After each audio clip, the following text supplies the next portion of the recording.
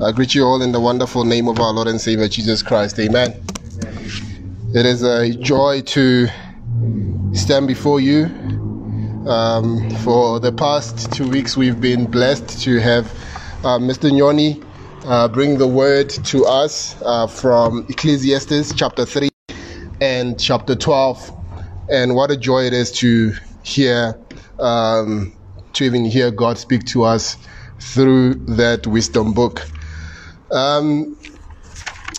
We usually, as I should say, a practice of a conviction of our church, go through the Bible book by book, and that is what we do. We are passionate about expository preaching, about the Word of God being the center of what we do, the center of our gathering. Our desire is that as you go home, what will be impressed upon your heart is that I had God speak to me through His Word.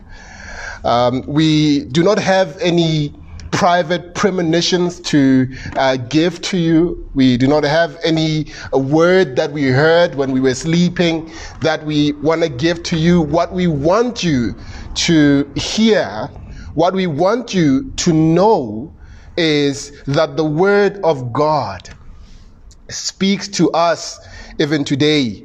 God communicates in our lives. We are obviously not going to go through book by book for the next coming few weeks. What I've really seen and what God has impressed upon my heart, and this might be because of how God has been ministering to me. And in my selfishness, I want you to even hear what the Word of God has to say in this area. Remember, when we were done with 1 John, I took a detour and went to Psalms. And I took Psalm 42 and Psalm 43, where we looked at Dark Night, Bright Hope. Just talking even about the subject of depression. And my impression about this time of the lockdown, this time of quarantine that we've experienced as the people of God, is that most of us, if not all, have gone through a period of despair, and some are probably still going through that period, and there might be different reasons why we go through that. And my conviction is that the Word of God speaks to that. Isn't that what Paul says?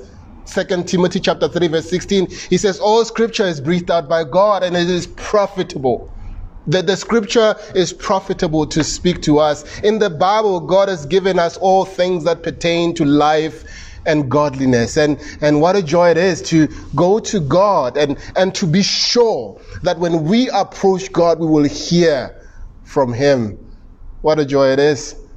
So for the coming few weeks, I don't know if I should even call it a series. So it's a series that is a series-y kind of series that we will be going through. I want us to look at the Psalms of Lament. I want us to cry together as we look to God. I want us to learn how to cry as the people of God. So today we're going to look at Psalm 13. We'll look at verse 1 to verse 6. Psalm 13, and my subject for this morning is from despair to hope. From despair to hope. The word despair, when you look at the synonyms, you find that the word despair is a state of being hopelessness or being discouraged or a state of melancholy. It is hopelessness. And this is what we see with the psalmist here in Psalm chapter 13. Let us go to the Lord in prayer, shall we? Our dear Heavenly Father, our Lord and God, we draw near to you with heavy hearts, hearts that are filled with discouragement in place of hope, sadness in place of joy, depression in place of encouragement. We pray, Father, that you will be honored as we draw near to your word. You will teach us to cry properly. It's even strange, oh God, to say even those words, that to cry properly. Draw us to yourself, minister to our hearts. For the sake of your name and your kingdom, we want to see your glory in our lives, in this world. In the name of our precious Lord and Savior, Jesus Christ. Amen. This year, for the past few months actually, I've come to be convinced that the world is both a beautiful and an ugly place. Beautiful because it is created by God. He created it good and pleasing in his sight. That after creating it, he pronounced a benediction on it, a good word over it, saying it is good, it is very good. Remember Mr. Nyoni's sermon on Ecclesiastes chapter 3 verse 11. It comes to mind that God made everything beautiful in his time. That what God has created is meaningful, it is beautiful. On the other hand, though, it is an ugly world. It is this way because of the fall of man at the beginning. And we feel it today because we have not only inherited the sin of Adam and Eve, but also continue to experience the consequence of that sin in our world, in our lives. We see it with the troubles that face us as God's people. We face suffering, sickness, and even death. And that does not even scratch the surface of the various trials each of you face. There's conflict in our relationships. There are struggles with work or lack of work. Some have children with disabilities or can't have children. Some are lonely. Others are anxious and depressed. People wrestle with habitual sin. We are all acquainted with grief and suffering. When we turn our attention outside the world, the web of troubles expands even further. The church around the world is facing opposition and persecution. We heard about Bangladesh, didn't we?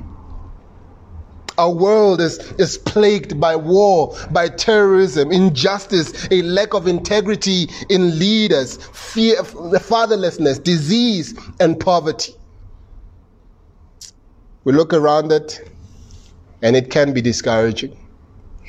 Maybe in this troubling world, you have sometimes cried out to God, "How long, O Lord?" There's a tension between the truths that God is all-powerful and all-loving and the reality that the world is broken. Is God asleep, or does he not care?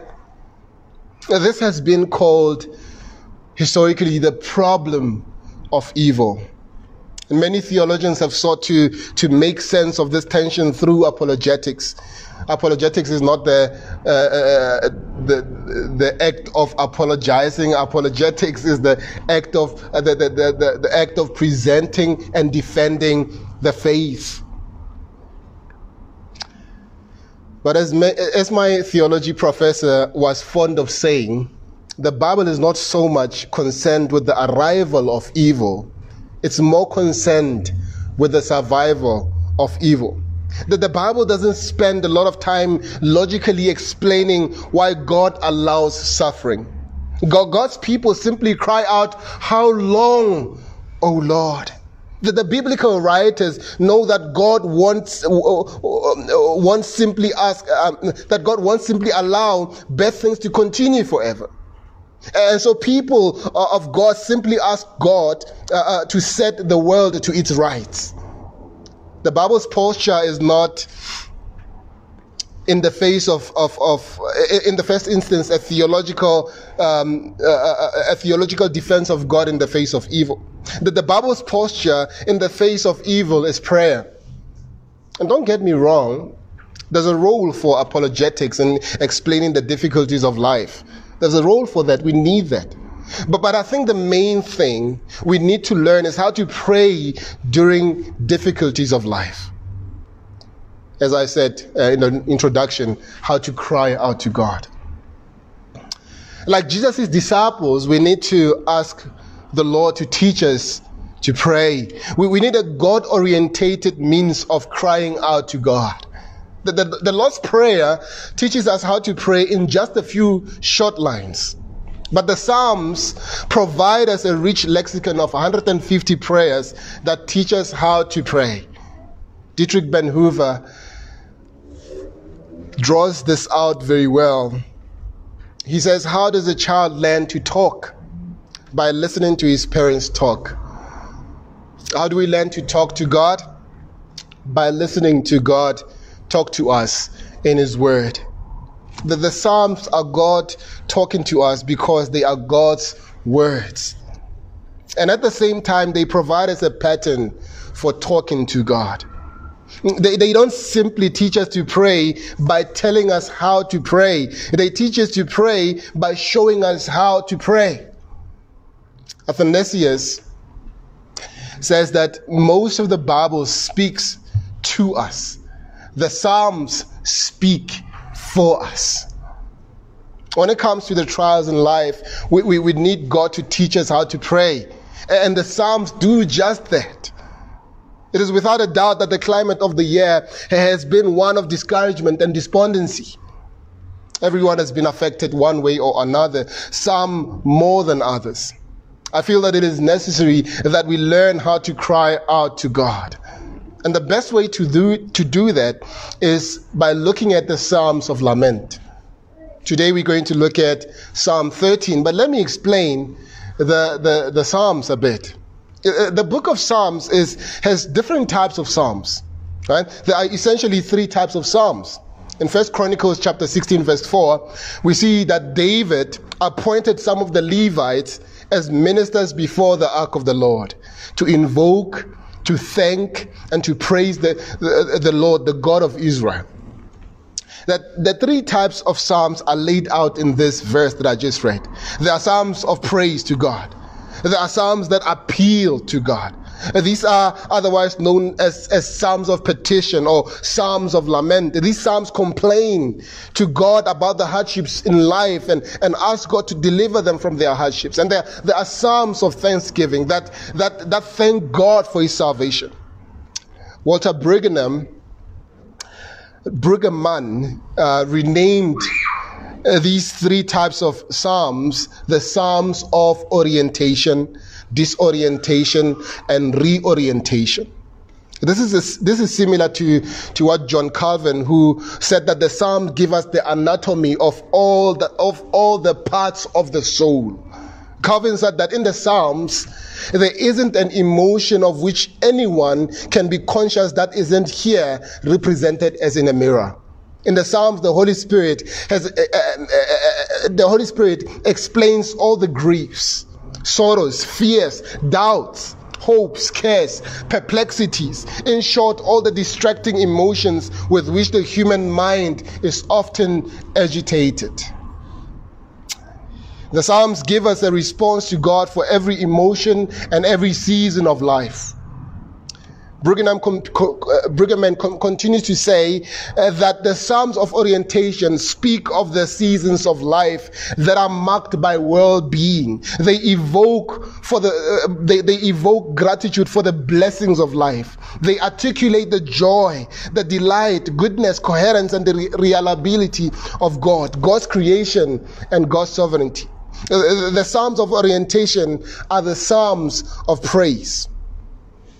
The Psalms of disorientation speaks of the seasons of life that are marked by hurt, alienation, suffering, and death. They articulate the pain of life, and their speech is full of complaints and harshness. The Psalms of disorientation are the Psalms of lament. The Psalms of reorientation speaks of the seasons of life that are marked by surprise, when we are overwhelmed with the new gifts of God, when joy breaks through the despair, when there's been only darkness, and there comes light. These Psalms speak boldly and loudly about a new gift from God, a fresh intrusion that makes all things new. The Psalms of reorientation are the Psalms of thanksgiving. You see, when we face hardship in life, we need to learn how to pray. We need to learn how to cast our burdens on the Lord. The Psalms of lament or the Psalms of disorientation teach us how to do that. Now think about the context of the Psalm. With most books of the Bible, it is critical to understand their historical context if we are going to rightly apply them to our lives. But it's different with the Psalms. With the Psalms, we don't always know the historical context. We don't know what was happening in the life of the psalmist. They are written to address all the various situations in the lives of all of God's people. They help us to interpret our own experiences of distress and guide us in our expression of prayer. We know that the experience of the psalmist is the experience of all people to one degree or another. Whatever their historical context was, it applies to our context. Throughout our lives, we are moving through the various seasons of orientation, disorientation, and reorientation. If we want to learn how to pray to God in the midst of our troubles, we need to learn how to pray the Psalms, specifically the Psalms of lament. With that said, isn't it amazing how infrequently we pray the Psalms of lament? Look at most of the worship music that's being written today. It's all the happy clappy, right?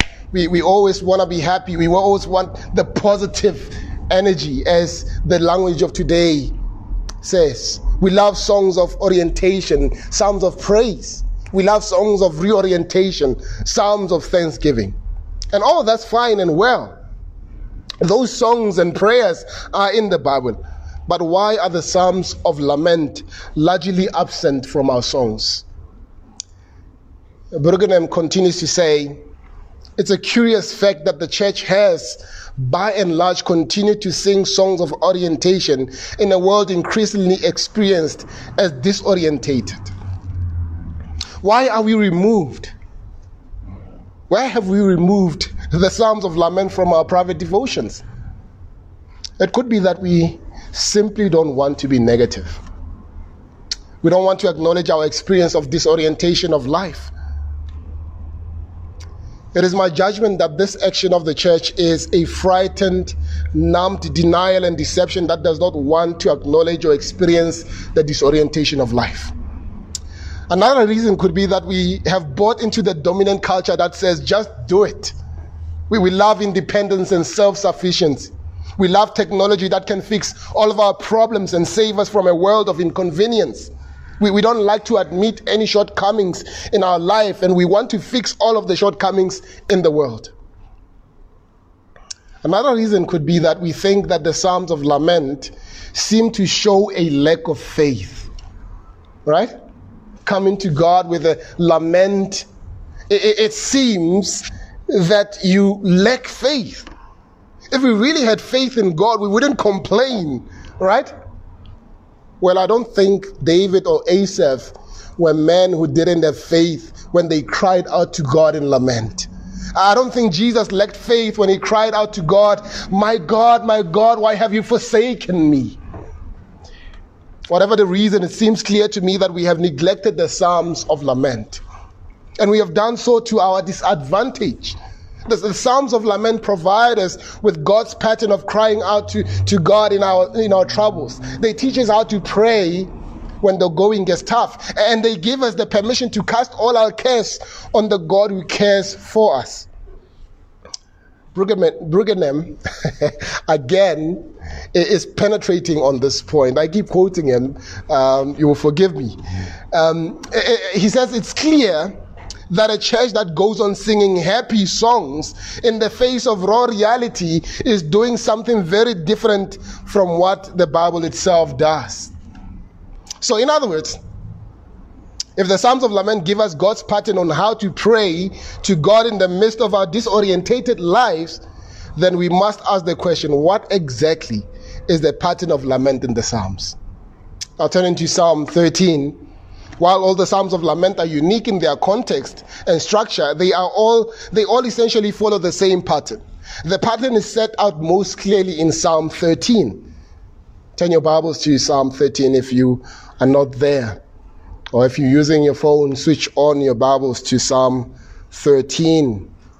6 verses. I'll read them as we go. I read from the ESV. This is God's word. Let us hear him. To the choir master, a psalm of David. How long, O Lord, will you forget me forever? How long will you hide your face from me? How long must I take counsel in my soul and have sorrow in my heart all the day? How long shall my enemy be exalted over me? Consider and answer me, O Lord my God. Lift up my eyes, lest I sleep the sleep of death, lest my enemy says I have prevailed over him, lest my foes rejoice because I am shaken. But I have trusted in your steadfast love. My heart shall rejoice in your salvation. I will sing to the Lord because he has dealt bountifully with me. This is the word of the Lord. You'll notice that the psalm is divided into 3 stanzas. Verse 1 and 2 make up the first stanza. Verse 3 and 4 make up the second, and verse 5 and 6 make up the second. These 3 stanzas give us the basic pattern of all the Psalms of Lament. If we understand this pattern, we will begin to learn how we can rightly offer our own songs and prayers of lament to God. The first stanza gives us the protest. Right? We see the psalmist comes and he protests before God. The second stanza, there is the petition. He's making a petition to God. The third, there is the movement to praise. The movement to praise. All lament psalms follow this basic pattern. Let us look at them. The protest, verse 1 and 2. Here the psalmist cries out 4 times, how long, O Lord? The psalmist feels that his time of hardship will never end. And implied in his repeated refrain is that God should make the pain stop. He is protesting here. Look at the first line. How long, O Lord, will you forget me forever? He feels that God has forgotten him. This doesn't refer to God's lapse in memory. To remember here is to act positively toward someone. To forget is the opposite. It is to withhold blessing and comfort. The next line intensifies the lament. How long will you hide your face from me? What the psalmist is saying is he's not saying God is playing hard to get. Again, he's using this hiding your face is a metaphor here. When God's face is toward his people, his blessing is toward his people. When he's not blessing his people, his face is hidden.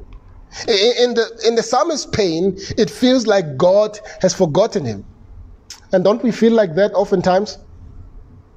In the midst of pain and discouragement, we feel the question we want to ask ourselves, and sometimes we are even afraid, is where is God? Has God forgotten about me? Has God deserted me? Has God hidden his face from me? Those are the questions that we ask ourselves, isn't it? It feels like God's face is hidden from him. And this isn't just a bad day that he's having. It feels like God has forgotten him forever. His pain is daily. His trials march on and on without relief. But not only that, the psalmist also cries out, how long must I take counsel in my soul and have sorrow in my heart all the day? That the psalmist feels so alone that the only one he has to try and help him figure out the pain is himself. The heavens seem to be barricaded with impenetrable blockade. It shouldn't be this way, God. How long, oh Lord? But not only that, the psalmist continues to pile on the complaints to God. How long shall my enemy be exalted over me?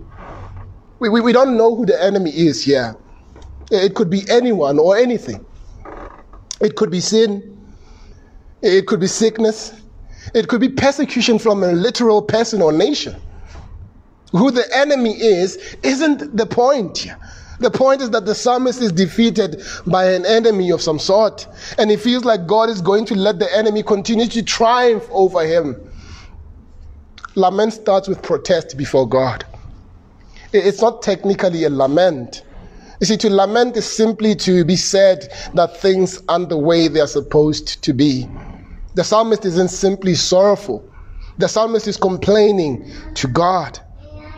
A lament is partly defined by protest, but it is not a lack of faith. We must understand it very carefully. To lament to God does not reflect the fact that you lack faith. Remember that these complaints are directed to God in prayer. Regardless of how shaken the psalmist is, he and God are still on speaking terms. Do you see that? Do you see that? He's still speaking to God. He has not shifted from God. He has not run away from God. He is still running to God. The Psalms of Lament are Psalms of complaint, but they are also prayers of faith.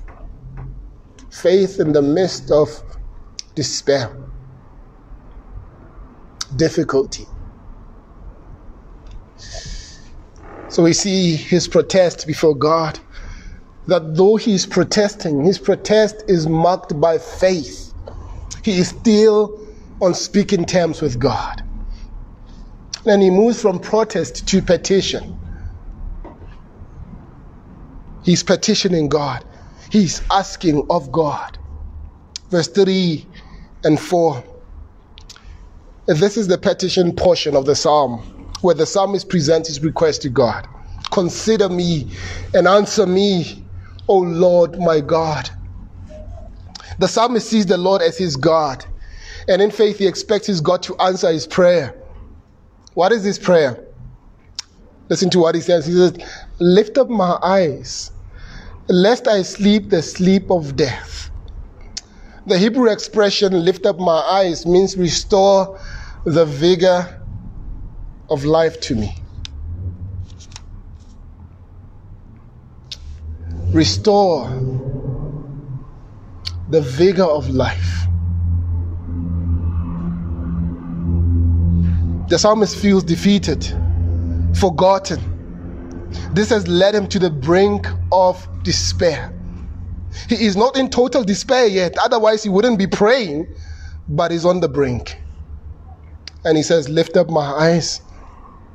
He wants to be restored to joy and blessing. He doesn't want to sleep the sleep of death. Now, this could be referring to literal death, but it also could be metaphorical. My wife likes a flair of the dramatic. I like the fact that she's outside. She likes the flair of the dramatic. Sometimes she would say, I feel like death. That could be what the psalmist is saying here. I want you to restore the joy of my salvation. I don't want to sleep into utter depression. But it doesn't leave it at that. He gives God a reason for his request. Lest my enemies say, I have prevailed over him. Lest my foes rejoice because I am shaken. Here the psalmist is appealing to God's reputation and glory. God's glory is seen in the salvation of his people. When God's people fall, God's reputation is called into question, and people question whether God exists or is powerful. So the psalmist appeals to God's reputation in his petition. This is typical in Psalms of Lament. He wants God's glory and reputation to be seen. He doesn't want his enemy to triumph over him. As I said, we don't know what the enemy is. Right? It could be sin. He doesn't want sin to have the last say and laugh at him while he is down. He wants God to show up.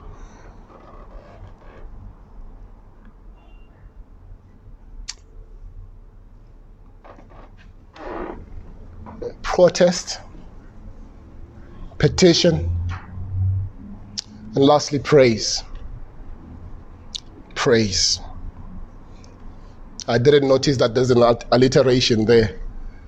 Protest, petition, and praise.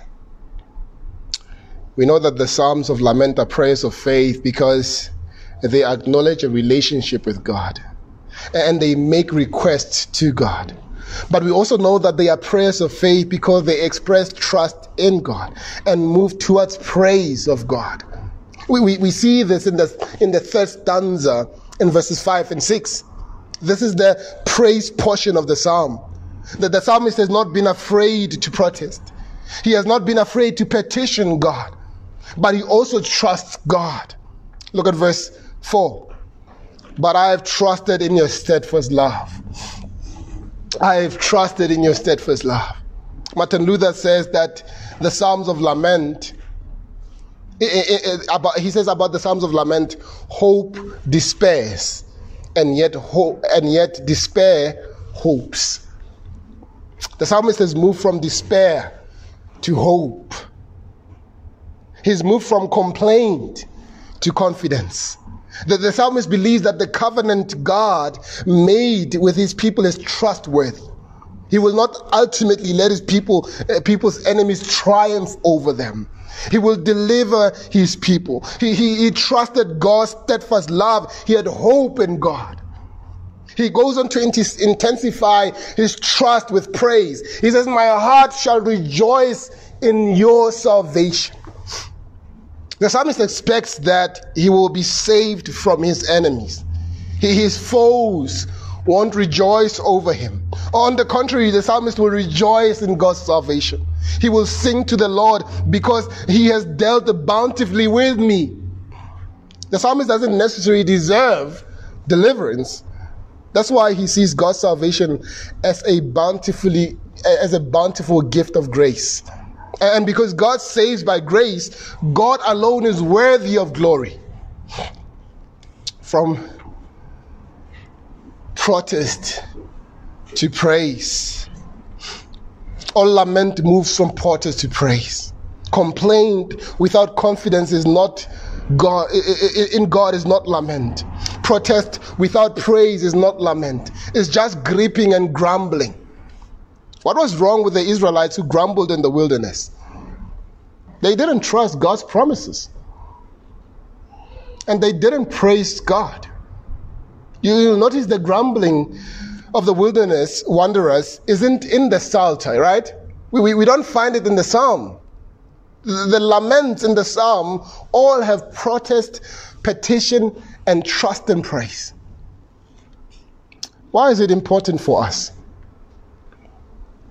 Well, remember that the Psalms give us God's way of responding to the hardships of life. They teach us that our modern neglect of lament is not biblical, but neither is our modern proclivity for complaining, our liking for complaining. There's nothing wrong with complaining to God in faith and with a zeal for God's glory. But that's not what marks most of our complaining, is it? Most people complain about their circumstance, but they don't complain to God. And they don't trust God to fix their problems. They simply complain. You know people like this? You're probably one of the people like that. They are always talking about how hard their life is. Some call it authenticity or just being real. And there's something right about that. But when we complain to others and not to God, we are not lamenting in the biblical sense of the word. And when we don't take our complaints to God, trusting that He will help us and desiring Him to get the praise and the glory, we are not lamenting in the biblical sense of the word either. We are simply grumbling. So there are two ditches we are prone to fall in today. On the one hand, we don't cry out to God in our pain. We either think we can fix our own problems on our own, and that lament is overly pessimistic. Or we think that people who lament lack faith. And that's the first ditch, isn't it? The second ditch is to gripe about all of our problems without trust and praise to God. Neither of these responses to the hardships in our lives is biblical. There are ditches we need to avoid. We have many things in this life that are troubling. We need to use God's pattern for prayer in our troubles. And that's my sermon in one sentence.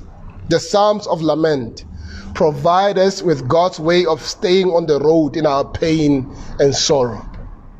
And listen to what I'm saying. I'm not saying that your pain is coming to an end. It probably is. But I'm saying, in the midst of your pain and your sorrow, trust in God. Look to God. Cry out to God. When we did the series on James, I mentioned that there are three types of people when we talk about trials. There are people who have been through a trial and have gotten out. There are people who are about to get into trials. There are people that are currently in trial. And let me add the fourth. There are people who are going to stay in trials until the day of their death.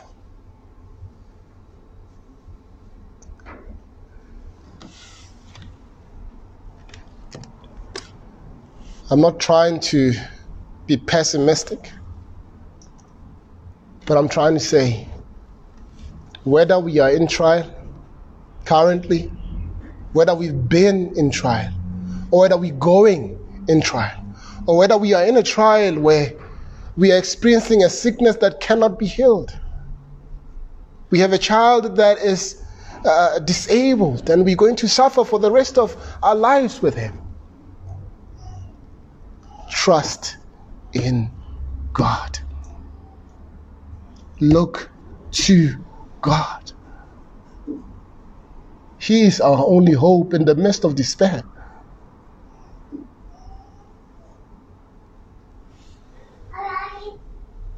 We have many things that are troubling us in this life, right? We need to use God's pattern for prayer in our troubles. As I was saying, they teach us to cry out to God and protest for all that's wrong in this world. They teach us to petition God to act for His namesake.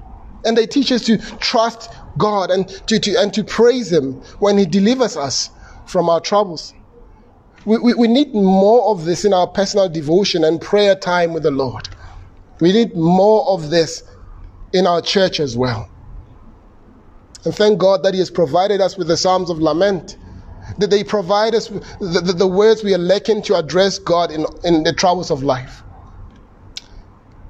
Throughout our lives, we are moving through the various seasons of orientation, psalms of praise, disorientation, lament, and reorientation, thanksgiving. Whether we do find hope when we are in disorientating seasons of life, we find hope in Jesus. Did you know that Jesus also moved through these various seasons? He experienced the eternal glory with the Father, orientation. The humiliation of His incarnation and death, disorientation. And the new life of the resurrection, reorientation. It's no surprise then that Jesus prayed the Psalms. He even prayed the Psalms of Lament.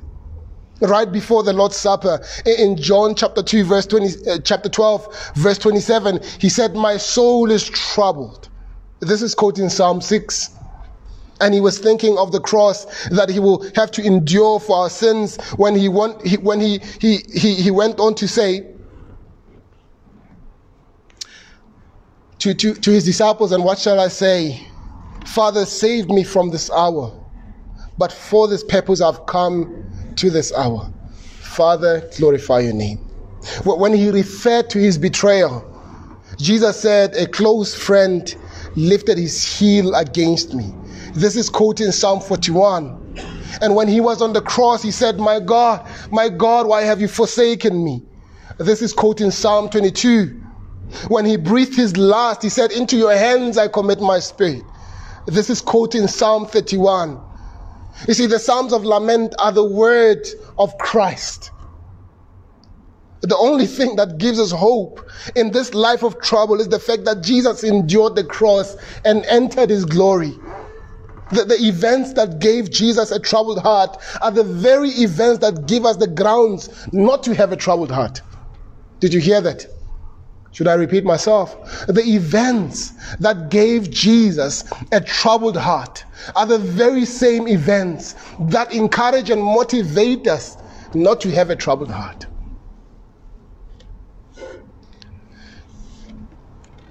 So we look to Jesus. We trust him. We rejoice that even though we might experience hardships in this life, we might experience trouble in this life,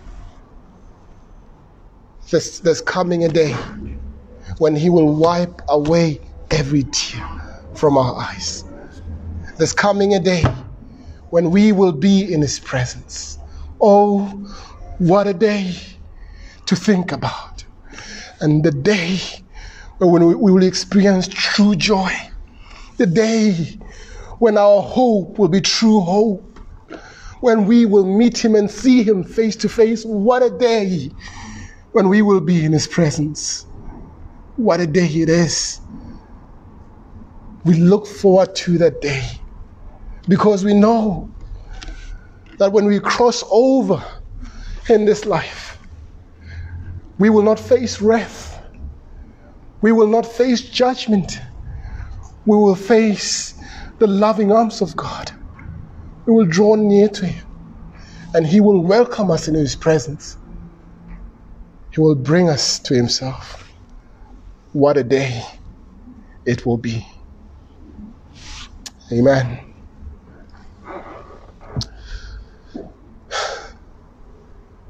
Our hearts, O Lord, are grieved by the trials that we experience. Help us, O God, to complain in faith, to petition in faith, to protest in faith. Help us to trust you in the midst of the troubles that we experience in life, in the midst of the difficulty. Help us to know that you are God. Your steadfast love will remain forever, and that you will hold us fast. In the name of our Lord and Savior Jesus Christ we pray. Amen.